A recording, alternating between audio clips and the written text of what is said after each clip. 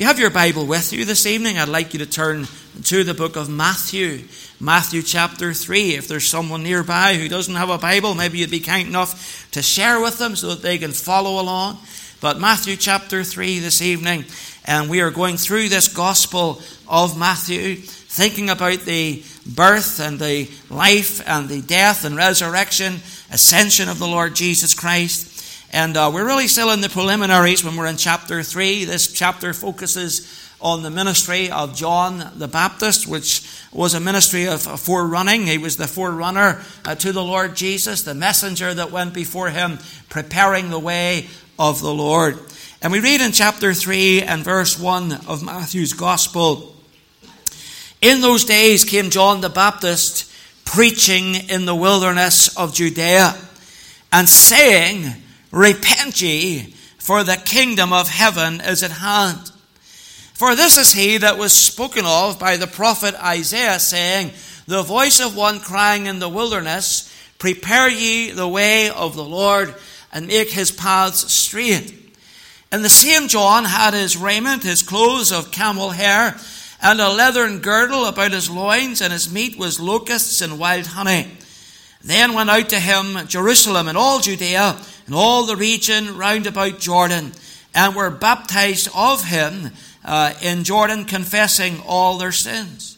But when he saw many of the Pharisees and Sadducees come to his baptism, he said unto them, O generation of vipers, who hath warned you to flee from the wrath to come?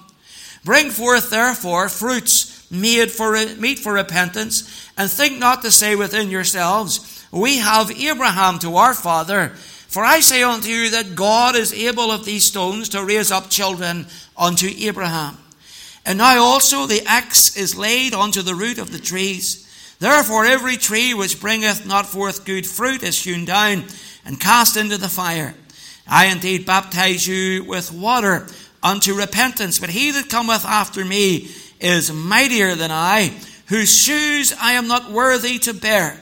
He shall baptize you with the Holy Ghost and with fire, whose fan is in his hand, and he will thoroughly purge his floor and gather his wheat into the garner, but he will burn up the chaff with unquenchable fire." And we trust the Lord will add his blessing to the reading of his precious word. About 15 years ago, my wife and I took a cruise to the Far East. We were celebrating our silver wedding anniversary, and we went off to the Far East for that occasion, and we boarded our cruise ship in Hong Kong. But before we got on the ship, we had 4 nights just to spend in that bustling island city. And the thing about Hong Kong, if you've been, you'll recognize this, but I said to my wife, I felt a little bit deceived. I'd come to Hong Kong and discovered that it's basically a shopping mall on an island. It's just shopping everywhere you look. And, every night and every day we spent shopping. They had markets that were 2 miles long. Can you imagine it? 2 miles of market. What a misery.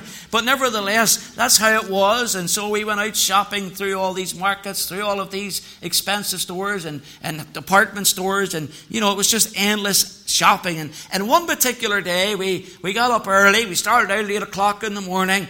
And it was all day shopping, literally until 9 o'clock at night. And finally, we got on the subway home, on the underground home, and we're heading back to our hotel. We get out of the underground station, and instead of turning left for our hotel, we turned right. Now, I have to tell you, my feet were walked off me. And the last thing I wanted to do was to extend that journey. But we turned right instead of turning left, and we walked in that direction, believing our hotel was down that road. And we walked probably for about 1.5 miles before we realized our mistake, which effectively made what was a 1 mile journey into a 4 mile journey. And the last thing I wanted at 9 o'clock at night, having spent all day long on my feet, and my feet were crying out for rest, the last thing I wanted was an extra 4 miles to walk.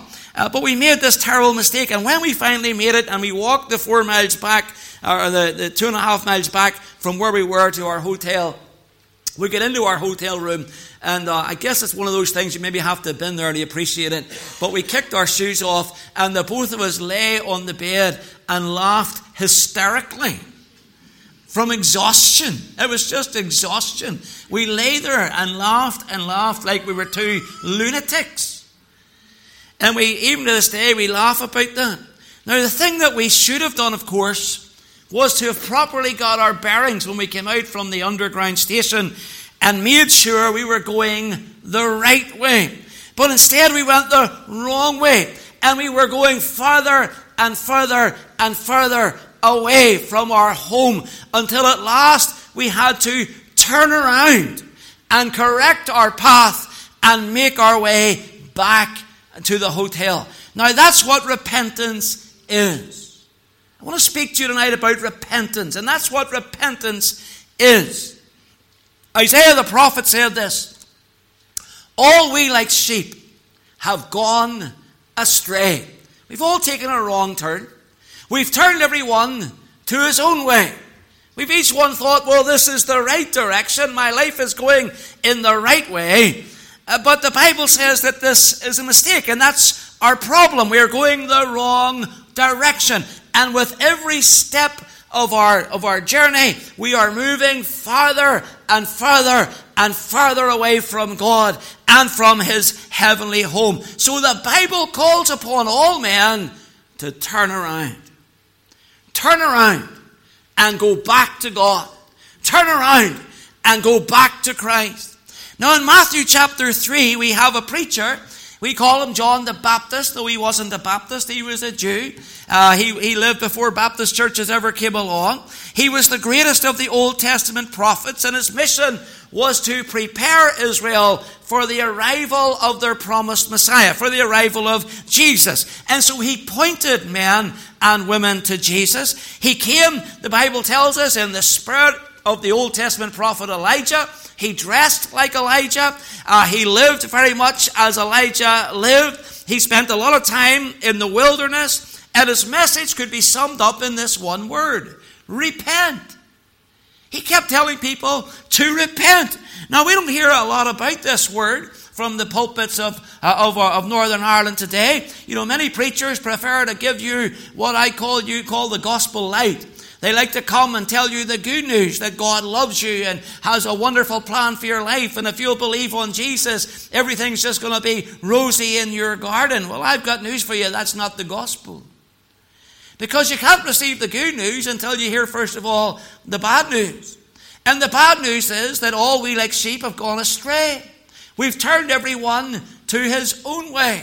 That we're wandering down a path that is in the opposing direction to where God is, and where heaven is, and where forgiveness is, and where salvation is. And so John called upon people to repent, to turn around. I'm calling on you tonight, if you're not a Christian already, to repent, to turn around. John said, repent, for the kingdom of heaven is at hand. Jesus said exactly the same thing. His very first sermon, his very first words were, repent, for the kingdom of heaven is at hand. And the apostle Peter said this: repent ye therefore, and be converted, that your sins may be blotted out. But what is this rather old-fashioned, archaic word, repent mean? Maybe you've seen an old preacher sometime, and he's walking down the street and he has one of those A-frames on his body, and it says, repent and believe the gospel. And you look at it and you think, well, where does this guy come from? And, you know, maybe you think of him as something out of a Dickens novel or something. But, you know, you think, what does that mean? Repent. It's such an austere term. It's foreign to our ears.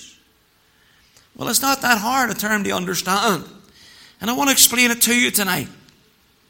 You see, what it means to repent is this. It's about knowing where I've gone wrong. Knowing where I've gone wrong. That's called conviction of sin. Conviction of sin. A number of years ago, there was an old lady in a church that I was a member of. And she took me aside one day. I was just a young man, wasn't long married. She said to me, David, you wouldn't do me a favour. She said, I got a chest of drawers from MFI. You remember MFI? It's like the IKEA of the 1970s and 80s. Everything came in flat packs and had to be built from scratch. It was a nightmare.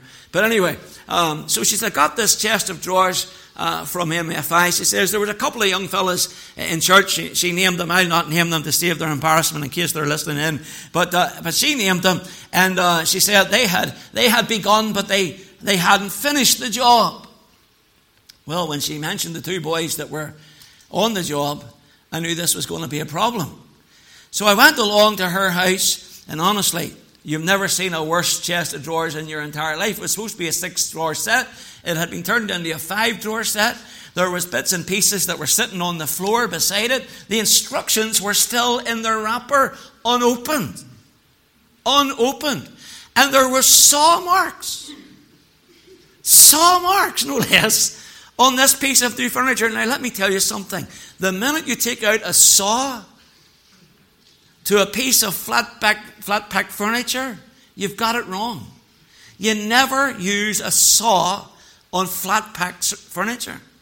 But that's what they'd done. They had made an absolute hash of this thing. And you would have thought at some point they would have realized their mistake. You would have thought when one of them said to the other, let's get a saw, that the other would have said, you know what, I don't think we're doing this right.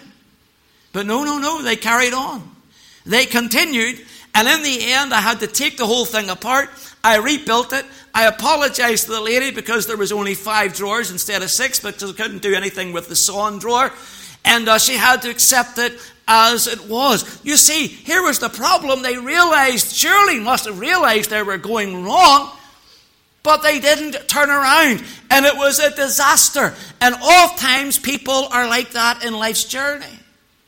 You see, we've made a real mess of things, and we've maybe not even looked into God's book. And if you tell them, listen, your life it's not going the right direction, and the problems you're having is because you haven't come to Christ, and you need to be saved, and they look at you like you're a crazy. They look at you askance, like, what kind of crazy thing is this to tell me? As if that's the dumbest suggestion that anyone has ever made to them. And yet you look at their life from the outside, and you can see that some of the decisions they've made are decisions they've made in ignorance of God's Word. And you know that if they'd had the Bible before them, and if they were living by the Word of God, they wouldn't be in some of the trouble that they're in. And you're looking at them and you're incredulous that they cannot see it. Well, the Bible calls upon us to recognize the mess we have all made of things on our own, and to repent, to rethink, to turn around. Now, this is in part why God has sent His Holy Spirit into the world. The Bible says the Holy Spirit has been sent to convince men, or to convict men, of sin and of righteousness and of judgment. Now, He's here to show us that we're going the wrong way. There is a way, however right it may seem to you, that is leading you unto death. Not just physical death, but something far worse than physical death, to eternal death, to a point where God will eternally separate you from Him forever in the lake of fire. And that's not a place you want to go. Now, here's the thing. The Spirit of God, and He's in this meeting tonight, is here to convict men and to show them the right way, and to show them that as they're living presently, they're going the wrong way. Look in Matthew chapter 3, and you see some of the things that John touched upon as he spoke about repentance. In verse 7, it says, when he saw many of the Pharisees and the Sadducees, that's the religious folks, come to his baptism, he said unto them, O generation of vipers, you snakes, who hath warned you to flee from the wrath to come? He says, bring forth therefore fruit meet for repentance. He says, if you're repentant, let's see that repentance work its way out in your life. And think not to say within yourselves, we have Abraham to our father. For I say unto you that God is able of these stones to raise up children unto Abraham. Now I want to stop there for a moment, because here's the first crowd that John challenges with repentance, and that's the religious people. The people who were holding to their religious traditions. The people who came with their religious robes and their religious garb and thought to themselves, well, we're going to get in. If anybody gets into heaven, we're going to get into heaven.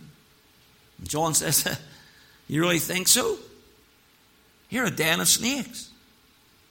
He says, you people have no place in God's heaven. He says, you need to repent.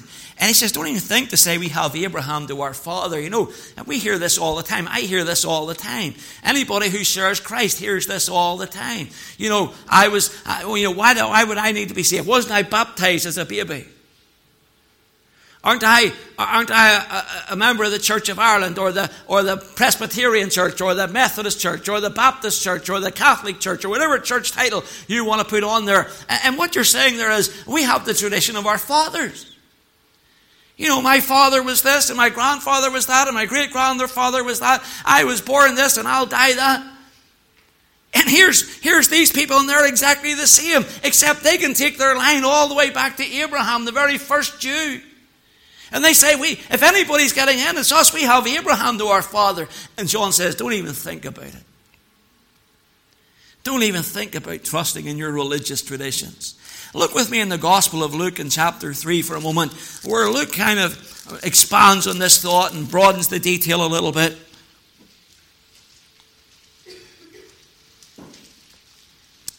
Luke's Gospel, chapter 3. In verse 10, same thing, you know, John's just preached to the Pharisees and the Sadducees. He's said to them, you know, don't think that, you know, by saying you have Abraham to your father, that has a saving grace. He says God doesn't need your background. He can raise up stones to praise him. But you get to verse 10, and the people hearing their religious leaders being criticized and condemned in this way ask this question. People said, what shall we do then? If the religious people, if the clergymen aren't getting into heaven, well, what hope is there for the rest of us? If pastors and priests and rabbis are not getting into heaven, well, what chance do we have who are plumbers and builders and electricians? You know, what chance have we got? That's effectively what they're saying. And notice what John replies in verse 11. He answers and says unto them, he that hath 2 coats, let him impart to him that hath none. He that hath meat, let him do likewise. Then came also the publicans to be baptized. Now, that's not people who run pubs. That's people who are tax collectors and who were extortioners. And they came also publicans to be baptized, and said unto him, Master, what shall we do? And he said unto them, exact no more than that which is appointed you. He says, stop being extortionate. Just take whatever tax is owing. And the soldiers, the Roman soldiers, likewise demanded of him, saying, and what shall we do? And he said unto them, do violence to no man, neither accuse any falsely, and be content with your wages. See what John calls people to repent from? He says you're going to have to turn around. You're going to have to turn around from your religious traditions, because if religious tradition could get you into heaven, listen, Jesus would never have come. If you could get into heaven by being baptized or confirmed or whatever other ritual you care to name, or simply by being a member of a chosen denomination, you know, if that was the way of getting you into heaven, well, if you could get into heaven by being a Baptist, do you think God would have sent his son to the cross? He would have said, listen, there's no need for that. Just join the Baptist church. You'll be all right. But that's nowhere found in the Word of God. So the Lord said, or John says, don't trust your religious traditions. Turn from those. He says, turn from your indifference to the needs of others. He says, you people have been selfish. You need to repent of that. Turn around from that. He says to the tax collector, you need to stop being extortionate. You need to stop abusing your position. You need to turn from that abuse of power and turn back to God. He says to the soldiers, no more violence on your part, no more mistreatment of people. You need to turn from that. And he says, and what's more, be content with your wages. My goodness, if ever there was a generation, a time when people need to be content with their wages, this is probably it. Every time I turn on the news, somebody's on strike. And he's challenging them. Challenging their tradition, challenging their outlook, challenging their actions. And he tells these people effectively, just as Isaiah had done 600 years before, that you're going the wrong way. You're wandering down the wrong path. Now, unless you know that you're going the wrong way, you're never going to go the right way, are you? I mean, it makes sense, doesn't it? You don't turn around until you realize you're lost. When I was in secondary school, I used to run cross-country for our school team. Not because I wanted to, I was conscripted to run cross country. I hated it every time I went. But nevertheless, I was conscripted to run cross country. And it was a misery to me. I never had any chance of winning because there were always people who were far better at it than I was. But I was sent out in rain and wind and this time of year, to run up and down mountains and hills and over rivers. It was an absolute misery. In this one particular time, we had a competition. We were having a cross-country meet with a grammar school. I think it was Rainey. I can't remember which grammar school it was, Rainey in Belfast. But nevertheless, we were having this. And this grammar school had these great big sweeping grounds. And they had a little bit of forestry in the grounds. They had a lake in the grounds. It was very impressive. And we had to run around these grounds. That was it. There was miles and miles of it, running around these grounds in a cross-country race. And so I'm out there and I'm running down the lane. Everybody's way in front of me. I'm at the back of the pack somewhere. I'm running along. I'm doing my best. And I'm running down this lane and I don't see anybody. And eventually I come to a dead end and the lake is right in front of me.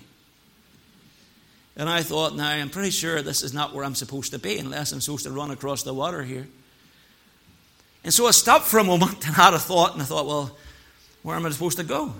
And I could hear the other runners on the far side of the trees. I could hear people running past on the far side of the trees beyond. And the only choice I had was either to cut through the trees or to go back and then find where I'd went wrong and carry on from there. Well, that's what I did. I ran back up the lane that I'd come down. And of course, by this point, I'd lost a lot of ground. Got back onto the track and began running toward the finishing line. Well, my teacher, he got really excited because he thought I'd won the race. And he was jumping up and down with excitement. I mean, he was thrilled. He was saying, well done, Moore, well done. Come on, son, well done. And the other teacher says, that's only his first time around. And my teacher says, is that just your first time around? And I said, yes, sir. And he clipped me. He says, get on with me. Off you go. Now, here's the thing. Here's the thing. There's a way which seems right on to a man. But the end thereof, the Bible says, is death. And the world, like my school teacher, might well cheer you on in your folly. And they may say, you're not a bad person. You're a good person. Don't listen to them in that Baptist church. You're doing all right. You're doing well. You may think to yourself that others are right and that Christians are wrong and the Bible is wrong. But understand this. At the end, you're not going to be the winner. You're going to lose. You'll lose your own soul. And that's too great a price to pay for going your own way.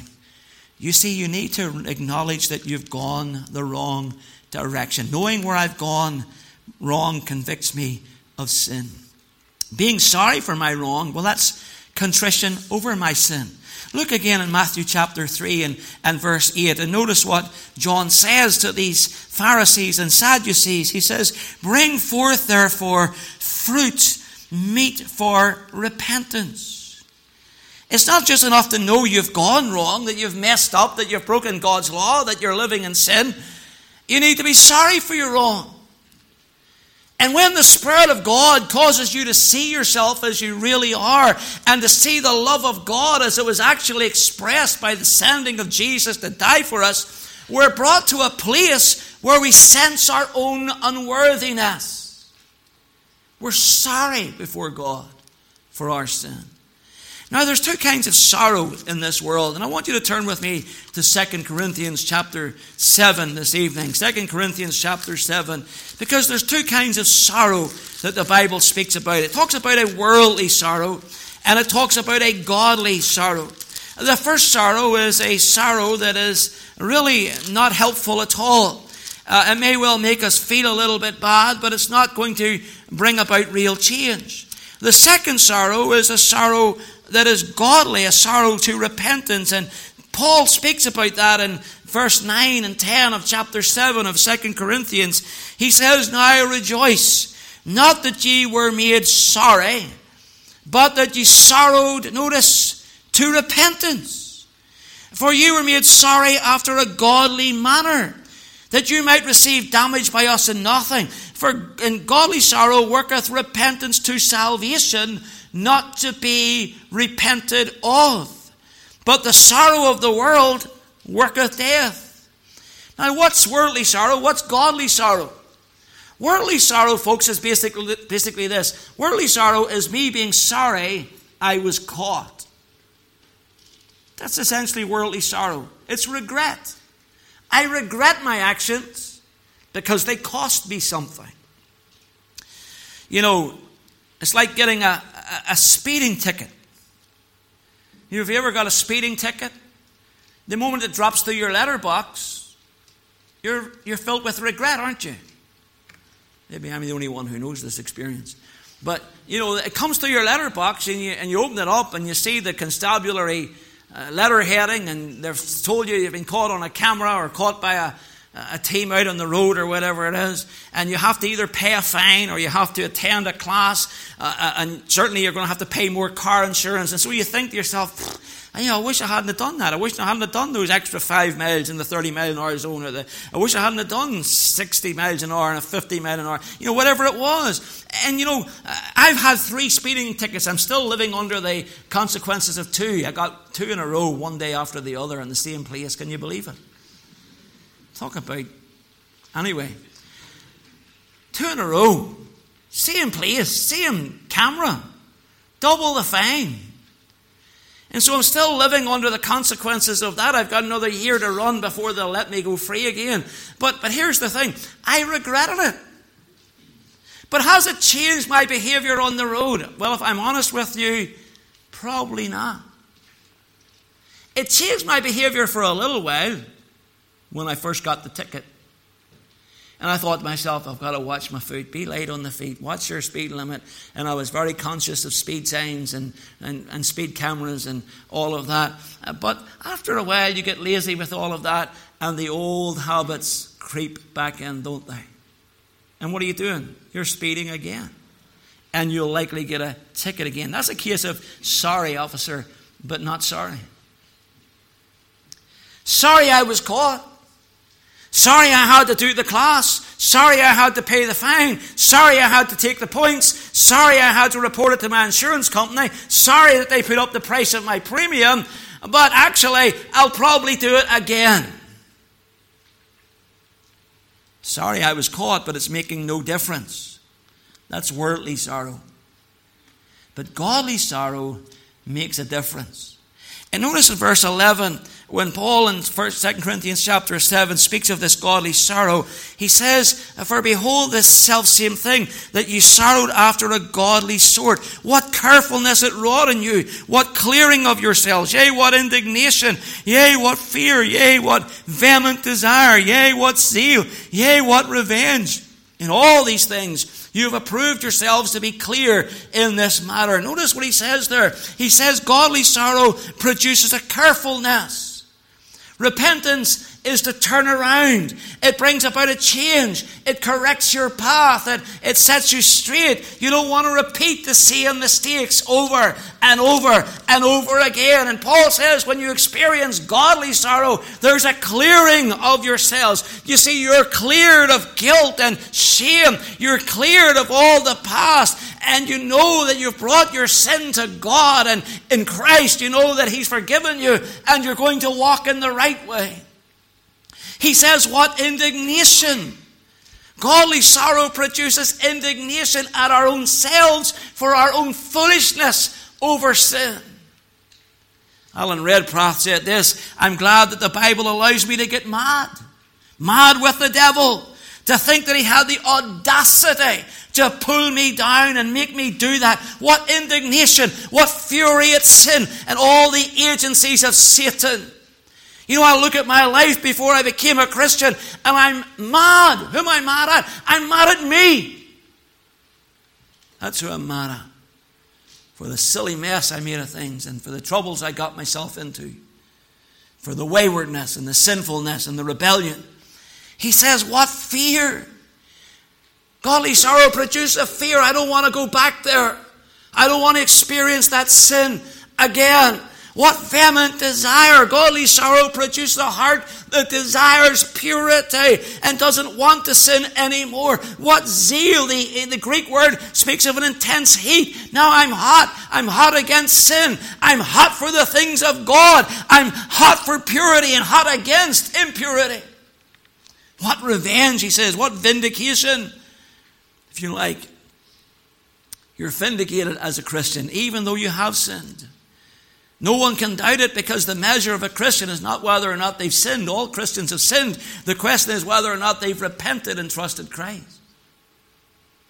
And he says, and you're going to prove yourselves to be clear. When repentance is marked by those preceding characteristics, we're declared clear of guilt and sin.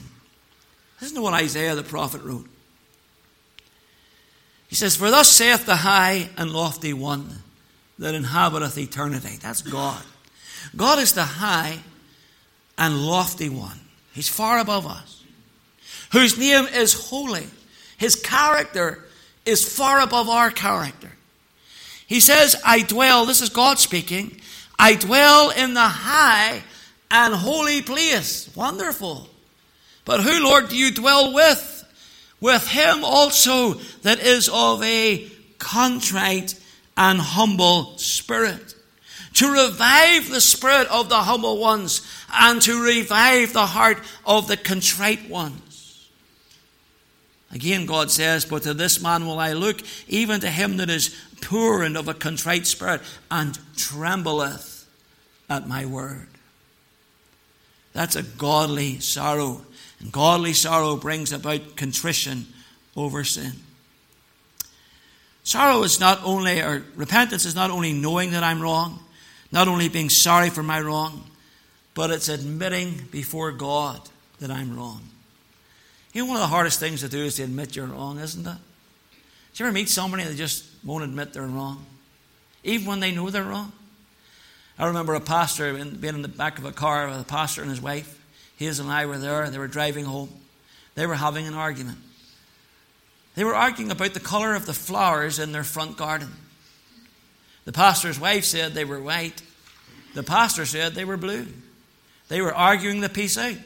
No, they're definitely blue. No, they're white. I'm telling you, they're blue. No, they're white. The pastor got very irate with his wife, and he says, I planted them. He says, I know what colour they are. Oh, she says, well, fair enough. And all I could think was, we're going to find out the answer to this question very soon. And we turned into his drive, and the flowers were white. Now, you would think at this point he would say, honey, I'm sorry, I was wrong, I made a mistake. You know what he said? Well, I planted blue ones. Sometimes it's hard to admit you're wrong. To admit to God you're wrong. To confess your sin. And what is it to confess sin? It's just to agree with God. It's to give up all sense of self-justification. To say, actually, I no longer offer a defense before God. I admit it. I am a sinner. I admit it. I have broken your law. I admit it. I am unholy. I admit it that my thoughts are not always pure. I confess I am selfish. I admit that I cheat sometimes. Yes, I lied. And yes, I've done this and I've done... God, I admit it. I agree with you. You're right and I'm wrong. You see, to become a Christian, you must admit your personal guiltiness before God. It's like going into a court and they say, what do you plead? And you know, if you will say to the judge that you're guilty, assuming that you are guilty of the crime for which you've been reprimanded, you know, if you'll say in that moment, guilty, the law was right and I was wrong, usually such a man in that position receives a lighter sentence. But in God's court, that isn't quite how it works. You see, in God's court, a man doesn't receive a lighter sentence if he admits he's wrong. He goes totally free when he admits he's wrong and acknowledges he needs Christ. He goes totally free. Because There is no punishment for sin for him, because that punishment is commuted to Jesus. That's what Jesus did on the cross. He bore our sin. You see, he paid a debt he didn't owe. I owed a debt that I couldn't pay. And by paying my sin debt, he takes my guilt away and I go free. And that idea is laid up in the Old Testament by the use of a particular animal known as a scapegoat. Now, I'm not going to get into that in too much detail tonight, but understand this is what happened. And in ancient Israel, they had a very important high day, holy day. It was called the Day of Atonement. And on the Day of Atonement, the nation had to come before the Lord at the tabernacle or the temple, whichever was there at the time. And there they had to acknowledge their sins. And then they would bring, before the priest there, they'd bring 2 goats. One goat would be put to death. He'd be sacrificed and his remains burned, given as an offering to God. He bore the blame of sin. The other goat, he was taken by a lead out into the wilderness as far as they could go, and he was released and chased off into the wilderness. And he becomes known as the scapegoat. The scapegoat. One goat is put to death. He pays the price of sin. The other goat is taken out into the wilderness, and he's bearing sin also. But he doesn't pay the price of sin. He bears the blame of sin. He's called the scapegoat. Now, that's what happens when a man is saved. Jesus bore our sin debt upon the cross. He dies for us, but he does something else. He becomes our scapegoat. He takes the blame. You see, here's the thing. In our everyday vernacular and everyday vocabulary, if you say I'm being made a scapegoat for something, what you're saying is I'm taking the blame for something I didn't do. Now, that goat is a picture of the Lord Jesus Christ. He took our blame for something that he did not do. And because he dies for us, that scapegoat is taken out into the wilderness and chased off, never to be seen again. And that's exactly what happens with your sin. Christ dies for us on the cross. The price of sin is paid. The penalty is paid. He gives us his righteousness, and we'll never meet our sin again. That's a wonderful offer. But in order to get the good of it, we have to admit that we were wrong. There must be confession of sin. Now, we're not confessing to a pastor. We're not confessing to a priest. We're not confessing to a rabbi. Nobody but God needs to hear about your past. Nobody. You just need to tell it to the Lord. And understand, if you tell it to the Lord, you're not telling him anything he doesn't already know. He knows all about you. He knows what goes through your mind. He knows what you had for breakfast. He knows that you're sitting in this meeting. He knows when you've cheated in life. He knows when you've been dishonest. He knows when you've been proud. He knows when you've been covetous. He knows when you've, whenever you've disobeyed parents. He knows anything you've ever done. God already knows. You're not going to shock God by telling him, Lord, this is what I did and this is who I am. He already knows. These people came to John. Look in Matthew chapter 3 and verse 6, and we're almost done. Matthew chapter 3 and verse 6. And notice it says, and they were baptized of him in Jordan, in the river, confessing their sins. That's called repentance.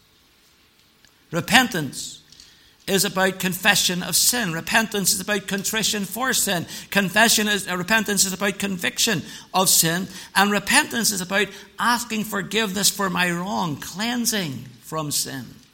Look in verse 11 of this reading. John says, I indeed baptize you with water unto repentance. But he that cometh after me is mightier than I, whose shoes I am not worthy to bear. He shall baptize you with the Holy Ghost and with fire. Now, we'll come back to that thought in a moment, but I want you to turn to Romans chapter 10 and verses 9 through 13. We're going to come back to Matthew 3 in a moment. We're going to Romans chapter 10, verses 9 through 13. Because there must be a cleansing from sin. we must somehow or other connect with God, be reconciled unto God. We must come and indeed commit our hearts to God through Christ. And here's a beautiful promise in the Word of God. We're talking about confession. We're talking about cleansing. Verse 9 of chapter 10 says this, that if thou shalt confess with thy mouth the Lord Jesus, and shalt believe in thine heart that God hath raised him from the dead, thou shalt be saved. For with the heart man believeth unto righteousness, and with the mouth confession is made unto salvation. For the Scripture saith, whosoever believeth in him shall not be ashamed. For there's no difference between the Jew and the Greek, the Gentile, non-Jews. For the same Lord over all is rich unto all that call upon him. God isn't a respecter of persons. Verse 13, for whosoever shall call upon the name of the Lord shall be saved. Now, I know there'll be some people that think, well, that's just too simple. I mean, here's how it works. ABC, you admit you're a sinner. You believe that Christ came and died for you, was buried and rose again. And you confess him. You call upon him and ask him to save you. And confess him as your Savior. The Bible says if you'll do that, you'll be saved. Now some people say, well, that's too simple. I would expect some great thing. I would expect maybe to have to give all my money to charity. Or I would expect to perhaps go on a religious pilgrimage, or I would expect to do some marvelous thing. But actually, in order to be saved, all you got to do is admit you're wrong and ask for forgiveness. That's it. Not hard. It's not rocket science. But you see, here's the thing. God wants you to be saved. That's why he sent the Son into the world. He didn't send the Son into the world to make it difficult for you. He sent the Son into the world to save you. To make it easier, if you like. And so we must ask the Lord to save us. That's what verse 13 says. For whosoever shall call upon the name of the Lord shall be saved. Whosoever means just that. You could put your own personal name in there. Whatever your name is. If Bob shall call upon the name of the Lord, he shall be saved. If Mary shall call upon the name of the Lord, she shall be saved. Whatever your name is, you can put your name in there. And when you do that, when you call upon the name of the Lord and you're genuine and you're sincere and you really want to know his forgiveness and you want to know him as your Savior and you want to have heaven as your home, when you're genuine about that, an interesting thing happens. And John touched on it in verse 11 of chapter 3. He says to these people who are listening to him by the banks of the Jordan River, I indeed baptize you with water unto repentance. He says, but he that cometh after me is mightier than I. Speaking of Jesus, whose shoes I am not worthy to bear. Now, remember, he's the greatest of the Old Testament prophets, but he says, I'm not even worthy to wear Jesus' shoes. He says, he shall baptize you with the Holy Ghost and with fire. Now, what we see here is this, that when you call upon the name of the Lord and are saved, God the Holy Spirit takes your person and he baptizes you into Jesus Christ. That is, he baptizes you by the Spirit of God and immerses your life, loses your life completely in Jesus, so that when God from heaven looks down upon your life, he doesn't see the liar and the cheater and the selfish person and the covetous one and the adulterer and the drunk and anything else you might be. What he sees is Christ. And your life is hidden in him. It's a wonderful truth. You see, to be baptized is to be immersed. And it says, he shall immerse you with the Holy Ghost. He shall plunge you into Christ, so that God never after that moment views me the same way again. When I am called to account, he won't look upon my life with all of its blemish and all of its blotted copybook, but he will look upon the life of Christ and my life being hidden in him. He'll say, there is no sin for you to answer to. But the alternative to this, the alternative is almost unthinkable. For John says that while some people will be baptized with the Holy Ghost, Other people are going to be baptized with fire. Now that's not a blessing, that's a curse. That's to be immersed in fire. To be punished forever with everlasting torment. There's no forgiveness, you see, for people who cannot see their wrong. There's no hope for people who will not sorrow over their sin. There's no salvation for those who refuse to confess themselves as sinners. There's no chance for one who will not ask Christ, his only hope of eternal life, for forgiveness. That's either be baptized in the Holy Ghost and placed into the body of Christ, or is to be dropped into the lake of fire. And you say, Pastor, what will make the difference? Repentance. Turn around. See that Jesus died for you. Put your trust in him. Don't trust me. Don't trust this church. Don't trust any religion. Don't trust any cleric or clergyman. Trust Jesus. He'll get you there. You know, back in 2010, there was a Oscar-winning movie, an Academy Award-winning movie. I'm sure some of you saw it. It starred Sandra Bullock. She won the award for Best Actress for her portrayal of a lady called Leanne Tui. The movie was called The Blind Side. And the film chronicles the true story of a Christian family who took in a young homeless man and gave him the chance to reach his fullest potential. And their son, adopted son to be, was a young man by the name of Michael Orr, and he went on to become a professional American football player. Recently, Sean Tui noted that the transformation of his family and of Michael, this young man, all started with 2 words. He says when they spotted Michael walking along the road on a cold November morning in just shorts and t-shirt, Leanne Tui uttered 2 words that changed their world. She told her husband, turn around. Turn around.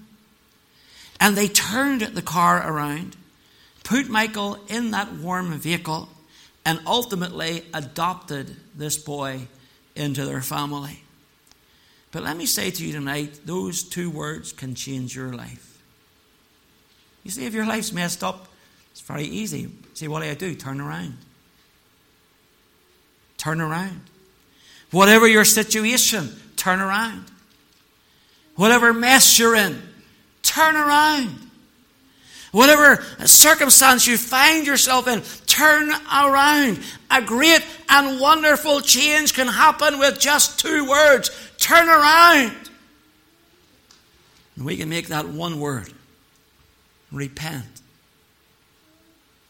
Repent. You see, when we turn around, we change direction. And we begin that exciting new journey toward home and toward rest. If you're here and you're not a Christian tonight, you need to repent. You need to turn around. You need to rethink the direction you're going. You need to agree with God that you're a sinner. You need to come and confess it and admit it. And then you need to call upon him to forgive you and to save you. And here's the beautiful thing. He will. He will. You say, but doesn't matter. He will. But I've been, makes no difference. He will. Because he's honor bound to do it. Whosoever shall call upon the name of the Lord shall be saved. Hey friend, wouldn't tonight be a great night to turn around and trust the Lord? Let's pray. Father, we thank you tonight for your word. We thank you for its truth. We thank you, O God, tonight for this wonderful word, repentance. A word, Lord, that certainly is foreign to many ears, a word that people don't understand, a word that oftentimes looks, Lord, quite harsh. And yet, Lord, it's a word of grace. It's a word that offers us a fresh start, a new beginning.